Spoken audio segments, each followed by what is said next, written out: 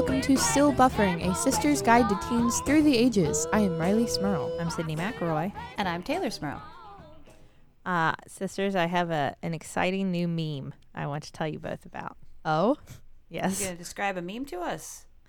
Oh, you made fun of me for doing that once. Go ahead. No. It was a funny Twitter thing that has generated a meme that I appreciate. So, I was never particularly a fan of Axe body spray. Okay. Okay. Can't imagine either of you were. No. Not really my thing. I always kind of found it a little it felt kind of bro-y, right? I think It it was feels- supposed to be. Yeah. And it's very aggressive at your nose. Yes. So not really my thing. And so it makes sense that I think because of that reputation of Axe, that when people were talking about, you know how those ridiculous humans want to have a straight pride parade in Boston? Yes. And how ridiculous that is. And then it was held up to much mockery on the internet, as it should be. There was someone who said, what would you even have in a straight pride parade? And one of the things they included was an Axe body spray float. Mm-hmm. Pretty funny. That's pretty funny. Pretty fun joke. But Axe body spray on Twitter said, basically, no thank you. We'd much rather be part of a pride parade and not a straight pride parade. That's very good. A real pride parade. Thank you, Axe body spray. Weird. And so in response to that, someone on Twitter whose handle has Jill in it, so we'll assume her name is Jill. Someone on Twitter came back at Axe body spray and was like, well, I will make sure that me and my son never use your products again. Axe body spray. Because I'm a tool. Gross, Jill. You know, she said whatever she said. And in response to that, Axe body spray says, well, gay rights are human rights, but you go off, Jill. So That's go pretty off, good. Jill. Was trending for a while, and I really like that. I like That's that. pretty good. That's That's good. good. I like All that. right. Go That's off, a good Jill. meme. I thought it was a good one. Thank you, Axe body spray, I guess. Thanks. Well, I feel weird saying that in any context. I don't know. Well, I don't- You know what? I don't like. That's fine. I know I'm not gonna use the product. It's not targeted at me, but I appreciate the support. It's okay to have it. Fine. I feel like when a brand that maybe it behooves their target audience to sells to Pride. It's like, okay, but I don't know what kind of like horse in this race Axe body spray has. So that's why I'm like, okay, thanks. Yeah. That's a good point, though. Like, it really, I don't know. I don't want to make mass generalizations, but I have to assume that they got some flack Oh, for yeah. that among users of their product. Yeah. So That's like what happened with that Gillette ad Oh, see yeah. that? About like, going against toxic masculinity and like redefining gender stereotypes and all those kinds of things. And all the people that responded like, never gonna use a Gillette razor again. I love toxic I masculinity. love toxic masculinity. I love it when my son punches other kids and doesn't feel bad about it. My son doesn't cry. He doesn't make tears. That's for girls. Do you know how long I've had pent up negative emotions that I have no ability to express? My whole life. Thank you, society. And Gillette was, I think, also very much go off Jilled, because then they came out with another really cute commercial where a father is teaching their son to shave for the first time, but their son is a trans man. So Yeah. I think that's really I hadn't seen that. yeah. That is good. Gillette's like, okay. So that's like, y'all can use our razors or not. I think We're you're- fine. I think you're still gonna use our razors. I'm gonna just call your bluff. It's a hard question, right? Because like on one hand, you have to assume somebody's doing market research there, Mm-hmm. and you could write it off as kind of pandering. But on the other hand, like representation matters, and if you have a platform using it to say, like, this is the side we're on the right side, we're Yeah. on the good side. I mean, I don't know. I'm not gonna hate it. Oh. Yeah. I also like that that Smash Mouth felt the need to tweet against the What? straight pride parade. Yes. They said straight pride parade, F off. And Oh, I'm that's like, good. these are our allies. Axe, body Axe. spray, and stuff. The internet's been tweeting a lot about that combination. I'm like, I know. I will take it. I will absolutely take it. Axe body spray and Smash Mouth. I did not see that coming, but it's 2019, so Just the like Expect the unexpected. most bro-y straight man who's against all this is just like crying right now. All of the things I trust are betraying me. well, and I felt bad. Like poor Brad Pitt got dragged into it. He was like named their mascot, and then his representatives came out and were like, "Well, no, wait, no, hey, Yeah. no, no, Mr. Pitt has nothing to do with this, and wants nothing to do with this, and this is not Mr. his Pitt. scene." Oh man. I don't know where you got the idea, but Brad Pitt has no part in this. Which, I mean, thank goodness. Right. Otherwise, I'd have to go back. I'd have to build a time machine, go back in the past, and tear that Legends of the Fall poster right off my bedroom wall. Yeah. I just hope, because I think it's going to happen. And I mean, hopefully, I don't know. It's not it's stupid. It's incredibly stupid, the straight pride parade. But, you know, I think it's been approved. I just want nothing more than just a bunch of queer people to show up and just treat the straight people like straight people, the worst, not all of them, but like the ones who don't really get that Pride Parade represents something. It's not a parade. It's commemorating, you know, an act of rebellion. I just want the queer people to show up and treat the straight people that way. Like take their pictures, act like they're a spectacle, like just, you know, like ask them if like they could watch them like make out, like just, you know, like just treat them like the worst straight people treat us at Pride, and it'll be maybe that's the best we can do. See, I kind of was hoping that people in the actual Pride community would just show up and just treat it like Pride Parade, and just, you know, just like bring all the music and the dancing and the rainbow flags and everything that upsets all the people at the straight Pride Parade, because they hate all of it. Obviously, anything that has to do with Pride, I just want all of it to be there and just interfere with their gross straight Pride Parade. I want that as well. I just also don't want anybody to get hurt. Yeah. I think the best thing that can happen is if it gets absolutely no attention, because that's what it deserves. Well, that too. Yeah. Just no nothing. I mean, because, you know, like, that would be my plea to anybody who has a voice in the media. Don't cover this. Hey, this is garbage. This would be a good time if we're trying to work on, like, you know, getting the best people to represent our country and to like make all the decisions and get the bad people out. Can we just like make kind of like a little like bear trap, like the ones that are like a big net that hide under the leaves in the woods that kind of spring up and capture someone? Can we build a big one of those, and just anyone who goes to the straight Pride Parade just kind of like scoop, and they all go in the big net, and then they all get taken somewhere. What do we do with them once they're in the net? Just take them and put them over there. Where's over Not there? I don't know. I don't want any other country to have them either. Yeah, there's no solution for There's that. no solution. Can we just keep them hanging up there No. for always? I don't think that's not very humane. No. We'll just move them all to New York or California, where their votes won't count. Hey, there you anymore, go. 'cause they've been Thank drowned out you. by all the blue. No. Maybe California, it's won't. bigger. You'd spread them out, but not Yeah. here. Sprinkle them over California. Yeah, just all over the place.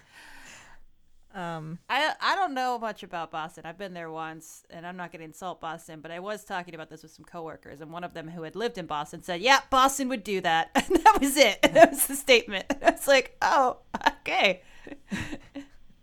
it's very New York of you to insult Boston. Well, you know. So that wasn't what we're going to do an episode about. No. I don't have a transition here. Just, it's okay. Hey, I know what it is. I got Charlie a new book. Okay. One that, Taylor, you may remember from our youth. It is called Uncle Shelby's ABZ book. Oh yeah, that's Shel Silverstein. Yes. Now, for those of you familiar with this book, you are thinking that's inappropriate for a 4-year-old, and you are correct. Isn't S for serial killer? I think S is for serial killer. I know. I'm only halfway through reading it with Charlie, and I have No spoilers. I have now remembered that K is for kidnapper. So that was an intense one. There was definitely maybe it was that, but it was like I think it was like they only come on certain days or something or certain nights. Like I think it was a serial killer.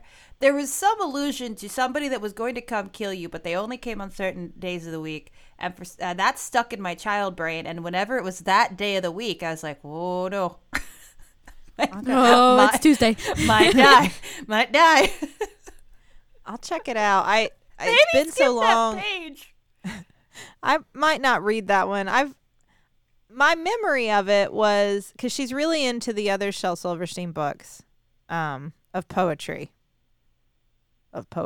Yes. That's the of topic. Here. poetry. I've read Thanks her for naming like the topic. all of A Light in the Attic and Where the Sidewalk Ends. I've read her like every poem in both of those multiple times. At bedtime, we'll read a handful of Shel Silverstein poems. And she really likes them. She likes that they're funny. She likes the pictures. She likes them. And so I was remembering that I had that book when I was younger. And of course, this book is really aimed at adults. It's supposed to be like it's a not kid book. Mm-hmm. And I said, it's got funny tricks in it. Like it tries to trick you into cutting your daddy's hair when he's asleep on the couch. And it tries to trick you into throwing eggs at the ceiling because there's a genie named Ernie who will reach down and grab the egg when you throw it. So they try to get kids to. So it's supposed to be funny. And she said, oh, it's like a trick book. Like those food prank videos on YouTube that I love so much. And I said, yeah, it's like What a a trick book. comparison. Yeah. Troom. And I said, okay, well, we'll get it. And then I started reading it to her. It arrived yesterday, and I started reading it to her, and I was like, oops. Oops. Yeah. Yeah. It's funny. It's very funny. I love Shel Silverstein, but Also, are we sure Charlie wouldn't cut Justin's hair when he's asleep? Well, if she would, she'd get that genetically, I think, from her She is- mother. that's true. I did cut your hair, didn't I? What? You just said that like, oh, I kind of forgot. I did kind of forget. You stuffed cheese in my mouth while I was asleep. You tried to feed me a Cadbury egg when I was less than a year old. That was delicious, and you loved it. I woke up with pieces of cheese stuck to my teeth. You hid me in the laundry basket. This is true. My one act of retribution was the cheese, and I didn't even think it was retribution. I just thought you looked hungry when you were sleeping. I think you were just trying to dispose of the cheese you didn't want to eat, but also didn't want to get out of bed and go put in the trash can. No, I mean, I very distinctly remember thinking for some reason that if I just pull the cheese apart into the pieces that are exactly sized to your teeth and lay them over your teeth, then no one will know, and you won't be able to tell the difference between the cheese and your real teeth. That's the truth. Well, we could all tell the difference.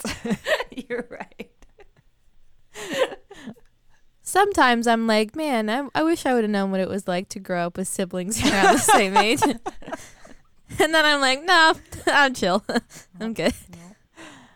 Well, I am carrying on the tradition of terrifying and scarring Charlie with Uncle Shelby's ABZ book. Mm-hmm.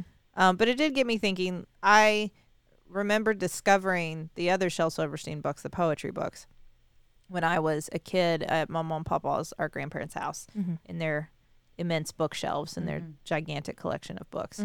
And reading them and becoming obsessed with them because, well, one, there isn't a lot of, well, at least at the time, it was rare for me to find like a book of poetry that was aimed at a kid. Right. Yeah. Yeah. So that was very exciting. After I expressed that interest, I discovered very quickly that there were many, many books like that because everyone gave them to me. Right. But it also got me thinking that like during my teen years, the idea of poetry and like creating that kind of art became very important to me. And I feel like there a lot, not all necessarily, but a lot of teens go through that. Mm-hmm. I agree. I mean, I remember times my angsty teen self that I still am an angsty teen. But like, your prime angst years when you're like 13, 14, 15 maybe. I remember like sitting there whenever something would make me sad, feel extra emo that day, and pull up my little notes app on my phone and just angrily type out some poetry. On your phone? On my phone. On my notes app.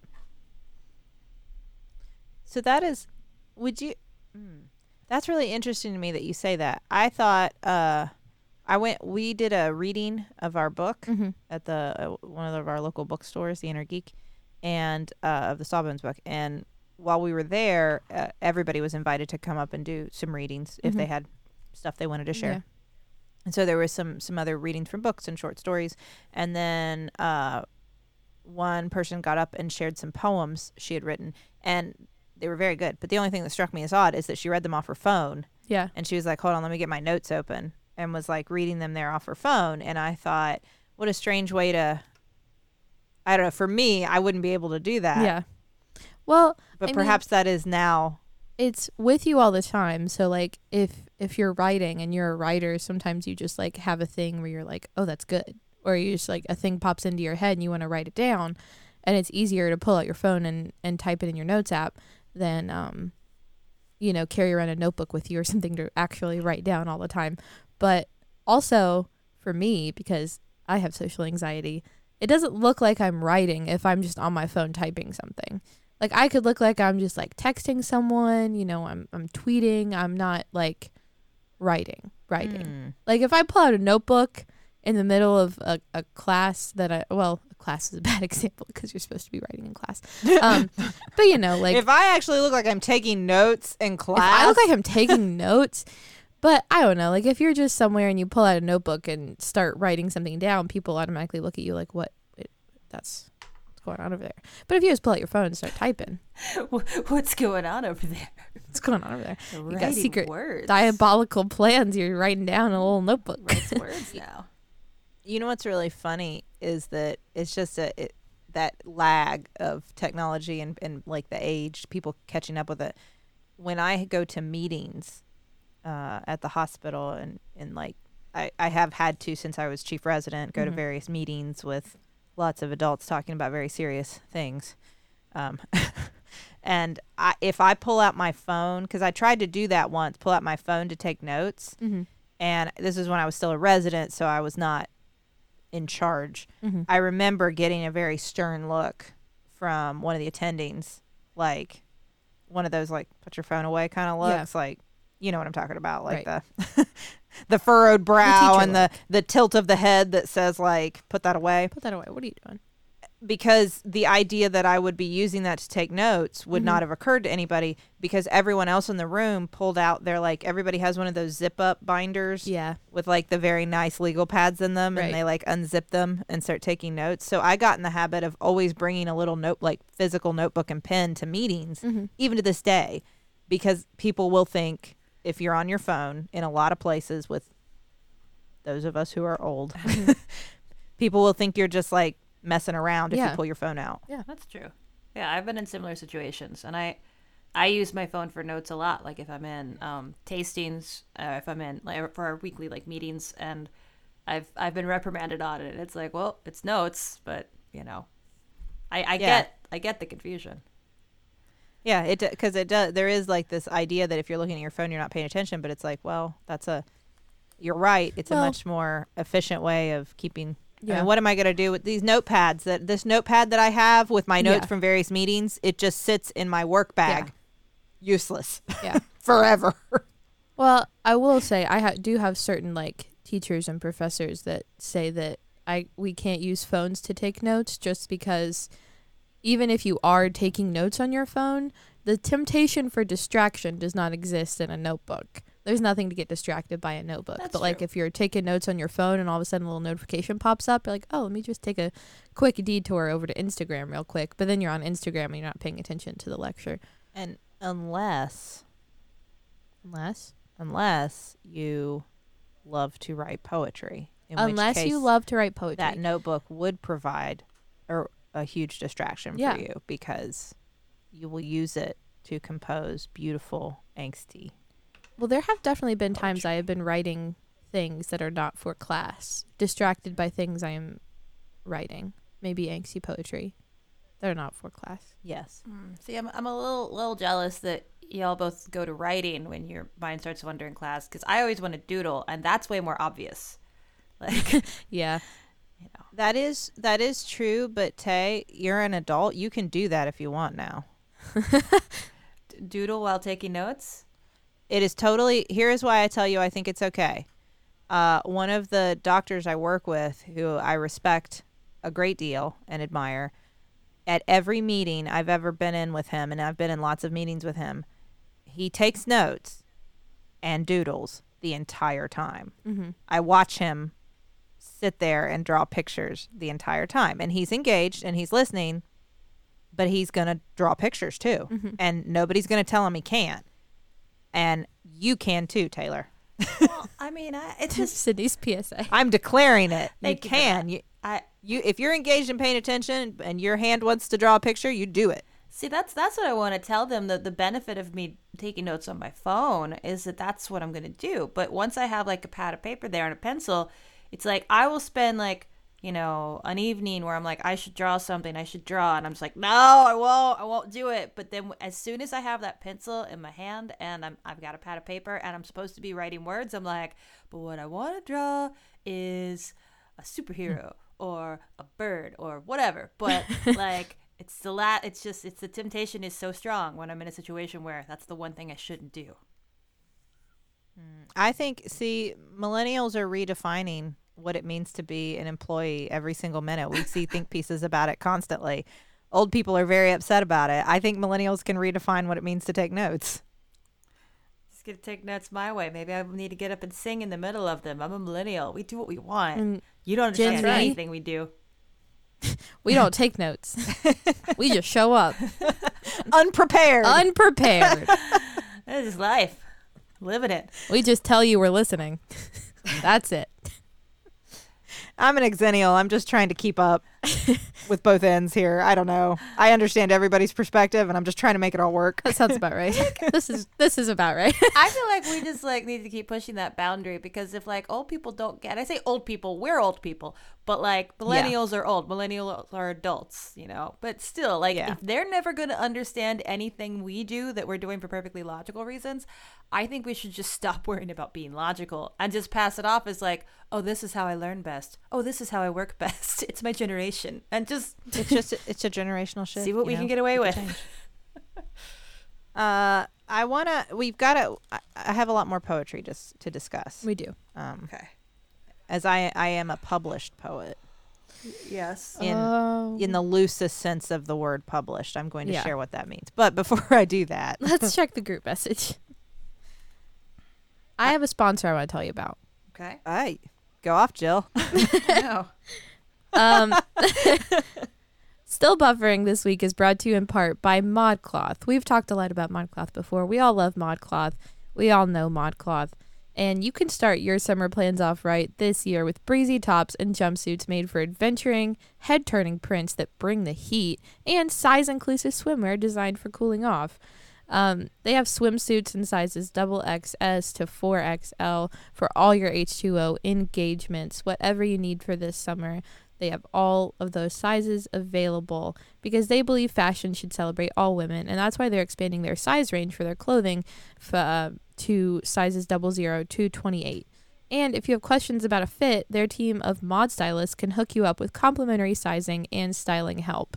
I know that's always a problem for me when I'm online shopping, like, yeah, maybe I'm a medium in this brand, but how does this fit? What does this look like? And what is this going to look like on my body as opposed to the pictures online? And they have people there designed to help you answer all those questions. Mm-hmm. And they're really good about, I have a good sense. I've been using ModCloth for many, many years, and I have a good sense now of how everything's going to fit on me, and what I can always expect a certain level of quality, and I love ModCloth. Yeah. So we want you to love ModCloth like we love ModCloth. So Taylor, if our listeners want to check out ModCloth, what should they do? Well, you should head on over to modcloth.com. That's modcloth.com. And if you have a purchase of $100 or more, you can get 15% off. Just use our code BUFFERING at checkout. This offer is only valid for a one-time use, and it expires on October 5th. So get on over there. Get on that.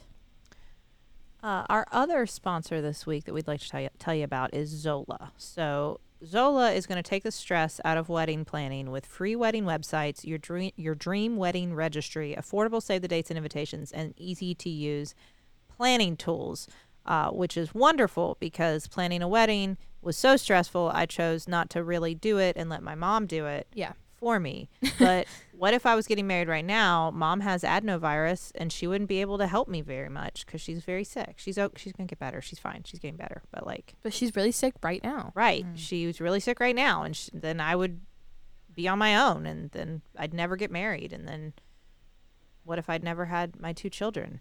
And Zola's going to help. This is a very scary rabbit hole I just fell down. But Zola's got me. Because they have over 100 beautiful wedding website designs to choose from, and they fit any couple style and every type of wedding. They have an FAQ section that helps address things like, do I have a plus one, or can I bring my kids? Hey, by the way, please say yes to that. As someone with kids, please say yes to that. Do you know how many more social engagements I would love if they just made them kid friendly? So many. Yes. Anyway. You can put your Zola registry on your wedding website so guests can get all the details they need and buy your wedding gift in one convenient and beautiful place.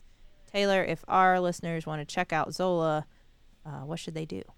Well, you can start your free wedding website and also get $50 off your registry on Zola. You just have to go to zola.com/stillbuffering. That's zola.com/stillbuffering. Start your free website, get $50 off your registry. Have an awesome wedding. Yeah. Do that. All right. So as I alluded to, I have been published in 2 poetry books. Tell us more, Lenore. I don't think I used my nom de plume. I don't think I did. I may have.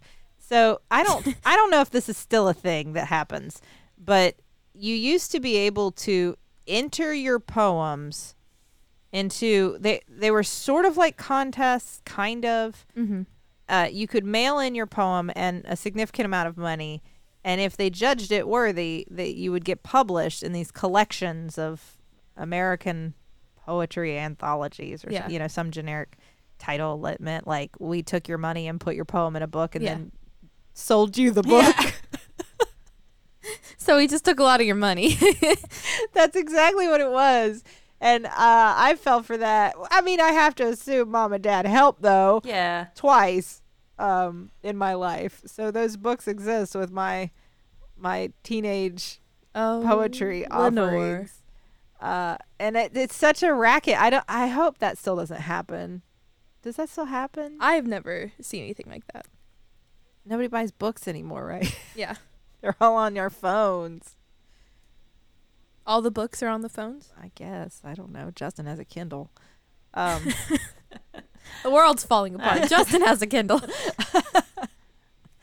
But because I really thought, I don't know what it is about poetry specifically, but it felt like something that once I started reading poems, because I didn't just read like Shel Silverstein or like other poems that were a little more kid friendly. I also just, our grandfather, our mom's dad, Papa, had just tons of poetry anthologies from various countries and various points in history. And so I was exposed to just tons and tons of poems, and I would just sit there and read them and read them and read them. And for whatever reason, that felt like something I could do.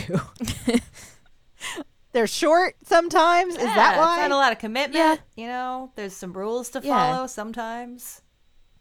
Rhyming is fun. Yeah. Well, I mean, it's like those, Milk and Honey and The Sun and Her Flowers, those poetry books by Rupi Kaur that are very popular online amongst the teens. I don't know these. Please tell us more. It's a poetry book. Uh-huh. And I think it's designed for young adults and teens. It's like the same niche as John Green readers, I would say. Yeah. But I mean, it's like each poem is like a little like probably at the most 10-line thing like on one page, and they each have a tiny little like pencil illustration to go along with them that's very simple. But I mean, you could read one of those easily in like an hour. So you can just sit there and read an entire book in an hour. Like, well, I just read an entire book. But also, like, you know, did you? I mean, yeah, that's true. But I mean, it's still the same kind of idea. It is because it's individual little poems, and I mean, the first one, Milk and Honey, has like, you know, little sections like this. These are all about this, and these are all about this, and they're good.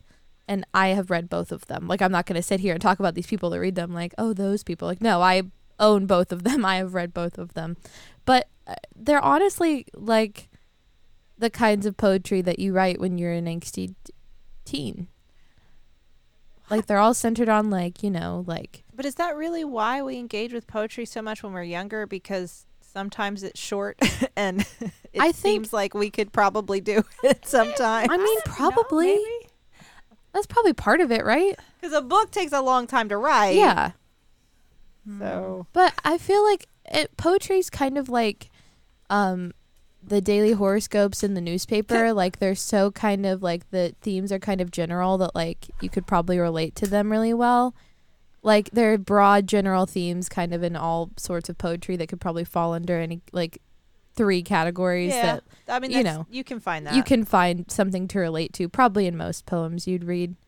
You know what I mean? Like, in a book, like, it's a story and characters, and might be hard for certain people to relate to certain ideas or plots. But in poetry, I mean, it's just love. Yeah. Love or death, probably. Right? I think it depends on what poetry. Maybe for some poetry, I don't know. I was really into E.E. Cummings for some reason. And I mean, those themes are like, this is about spatial understanding and apples. Like, it's like, you know, apples. Like, yeah, it takes you five seconds to read the poem, and then it takes you an hour to try to figure out what he's saying. They're like riddles. Like, some poetry, just because it's short doesn't mean you don't spend an hour like, what is this about? See, you know, no, that's true. I mean, that's a fair point. Yeah. And I think that's a big line between the kinds of poetry that I think, I'm going to say teens is how I'm going to generalize this, say they enjoy, and then the kind of poetry that actually like is what, you know, famous poetry is by authors like that. It's like when you get to the poetry unit in your lit class and everyone's like, oh, I love poetry. I love writing poetry and reading poetry. But then your teacher starts handing out these super intricate, like, what does this mean? Like, what are these words and these themes? And you have to spend like a week in class deciphering just 2 lines of a poem. Like, those are 2 very different kinds of poetry, I think. You know, like when you're first exposed to real, like, I don't want to say real poetry, but that kind of poetry, I feel like is very different from when you're writing your own poetry, like kind of doing those like 5 or 6 line about heartbreak and tears and you know, all those kinds of things when you're a teenager. Which is what, I mean, that's what most of mine were about. Yeah. We're like angsty, like, I love him and he doesn't know who I am. Yeah. Or, you know, I'm so, or like the really dark, like I had a lot of those, like, I'm so broken inside and nobody sees it kind of poems. I think it's all, I mean, that also butts up against another thing, which is basically the same thing, but definitely a teen thing that I think most people do, which is writing songs. And like, you might not even be able to play a musical instrument, but writing song lyrics that usually live in that same wheelhouse of themes. So I definitely did that. Yeah. I did that too. Yeah. I did that. I never knew what I was going to do about composing music for it. Right. Yeah, I didn't know how to do that. I couldn't play any instruments except for I could play that one John Denver songbook on guitar. Right. Because it only had like 3 or 4 chords in it. Also, now I could play all of the Aladdin songbook on my keyboard, which you would think that is a skill that would never come in handy again. But Aladdin movie comes out. Charlie loves it. You have kids. I am so impressive to her right now. So you never know what skills will, sort of like signs, right? Yeah. It's just like the glasses of water everywhere. Nobody. Okay. Just me. Poetry. Just me.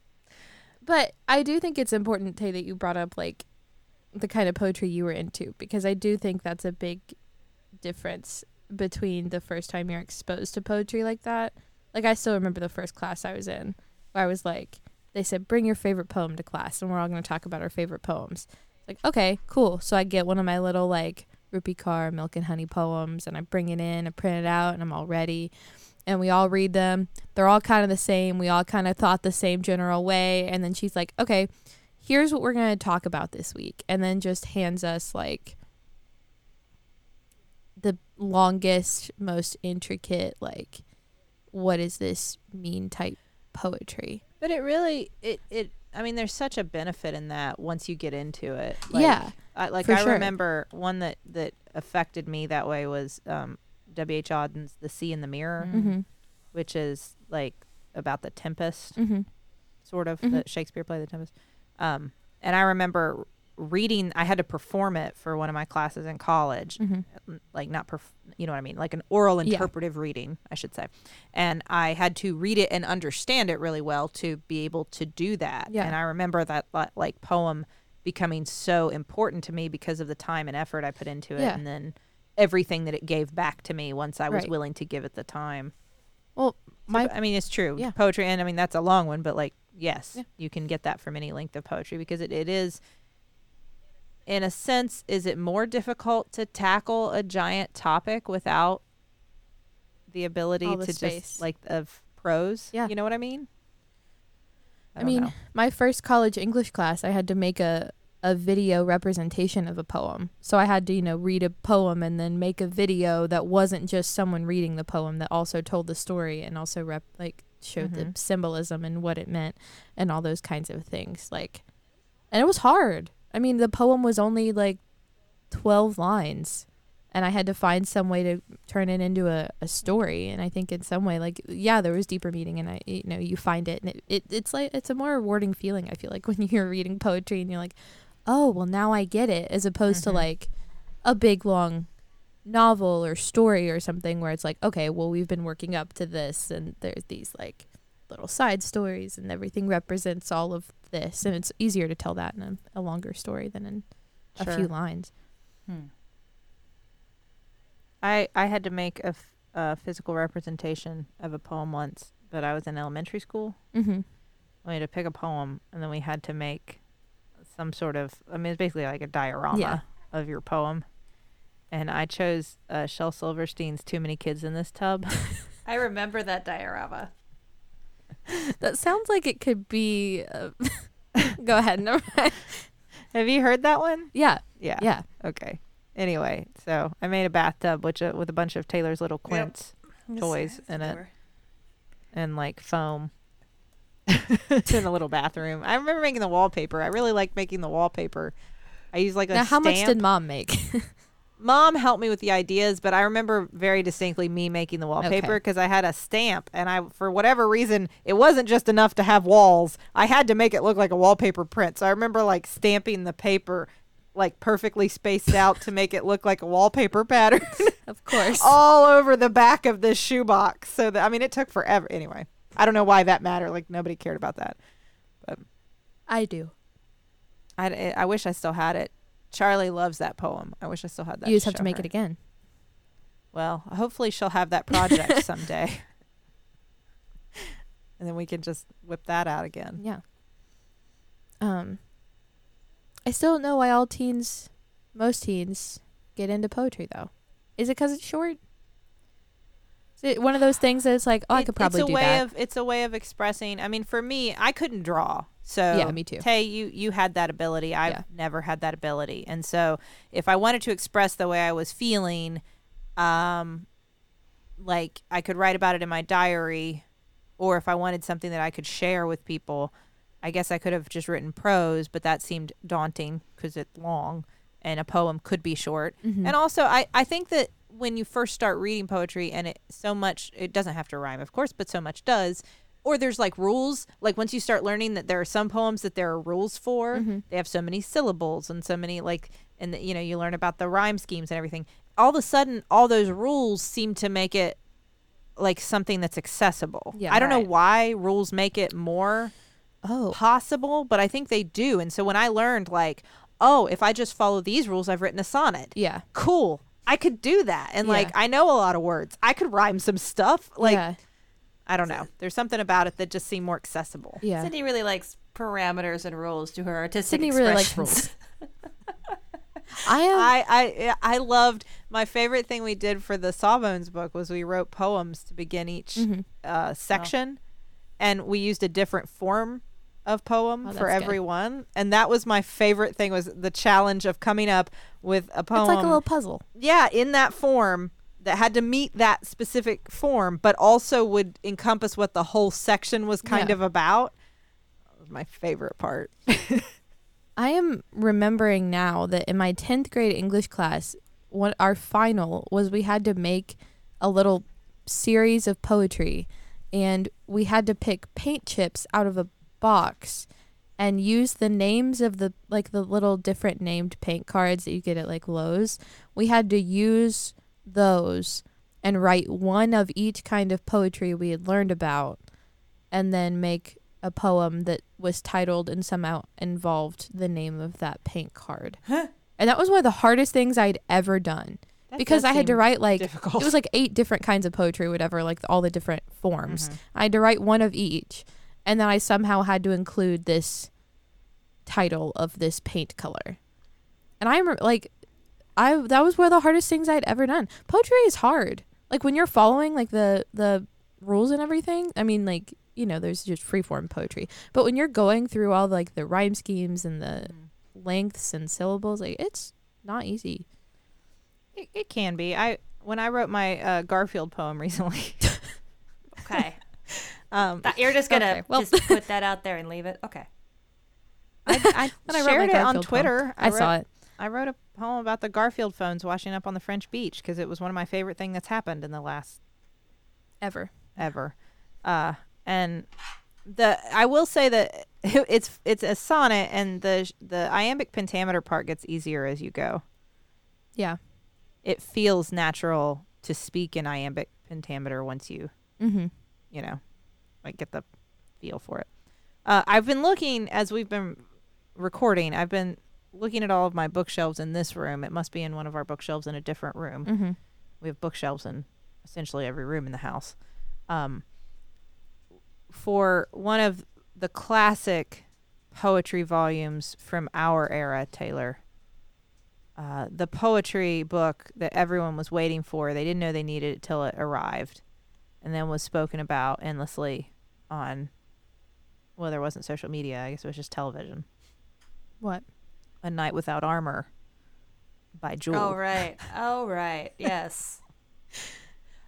Jewel's poetry book Okay. defined a lot of us. You know Jewel. The artist, the singer. The songstress. Yes. Jewel. Yes. Yes. That is the extent of my knowledge, yes.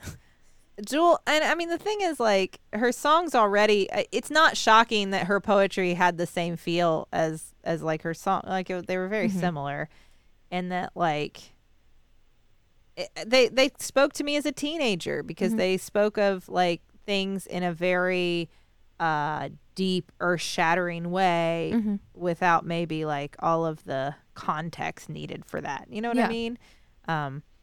But that book, I have it. I feel like everyone who grew up in the 90s, especially if you were a young woman in the 90s, you were like, well, I better get the Jewel. Poetry. Better get on there. I mean, I love her. I love her songs. I mean, if Alanis had published a poetry book, I would have bought that too. I want Lizzo to write a poetry book. I'd buy that. I'd buy that. But in the meantime, I guess I'll just keep reading Shel Silverstein to Heavily Charlie. edited Shel Silverstein. It's a good thing she can't read yet. Yeah.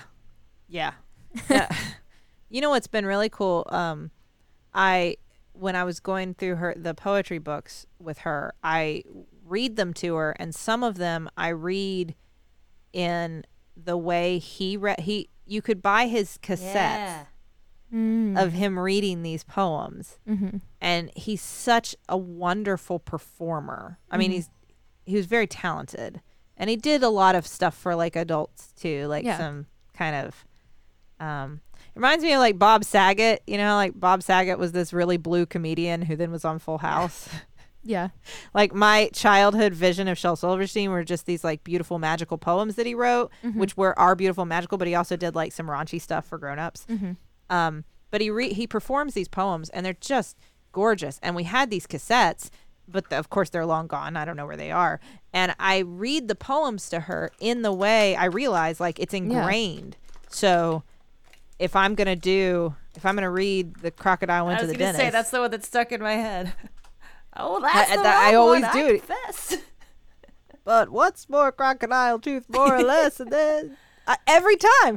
But and I was thinking like, man, I wish I could find these cassettes for her.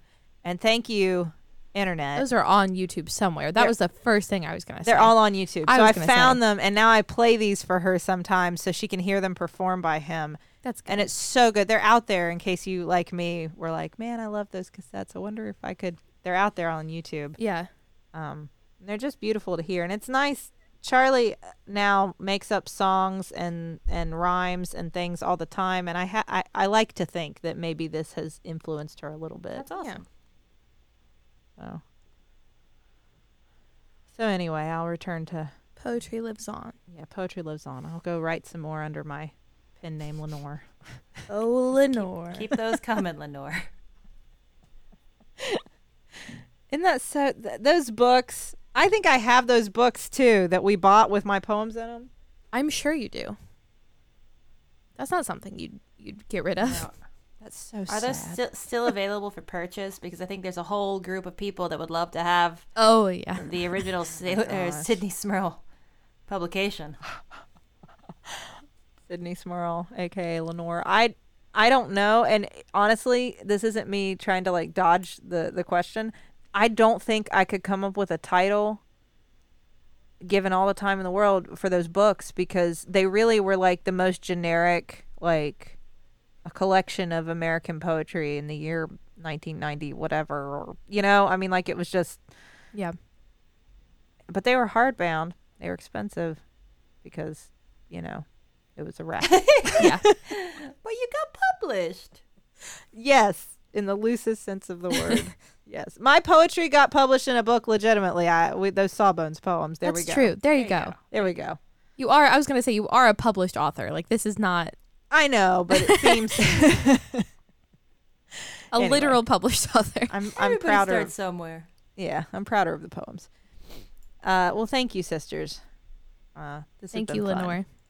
Yes, thank you, Lenore. That'll be enough of that. We shall never speak of this again. Thank you, listeners. Thank you for tuning in. You should check out MaximumFun.org for a lot of wonderful shows that you would enjoy on our fantastic network. You should tweet at us at StillBuff. You should email us at stillbuffering@MaximumFun.org if you have thoughts or suggestions or questions or comments or poetry that you want to share. You want to share some poems? We love poems here, as you can tell. So share them. And thank you to the Novellas for our theme song, Baby Changed Mine. This has been Still Buffering, a sister's guide to teens through the ages. I am Riley Smurl. I'm Sydney McRoy. And I'm Taylor Smurl. I am a teenager. And I was too. There are too many kids in the There are too many elbows to scrub. Just washed it. Sure wasn't. Sure wasn't fine. Baby, you change your mind. Baby, you change your mind.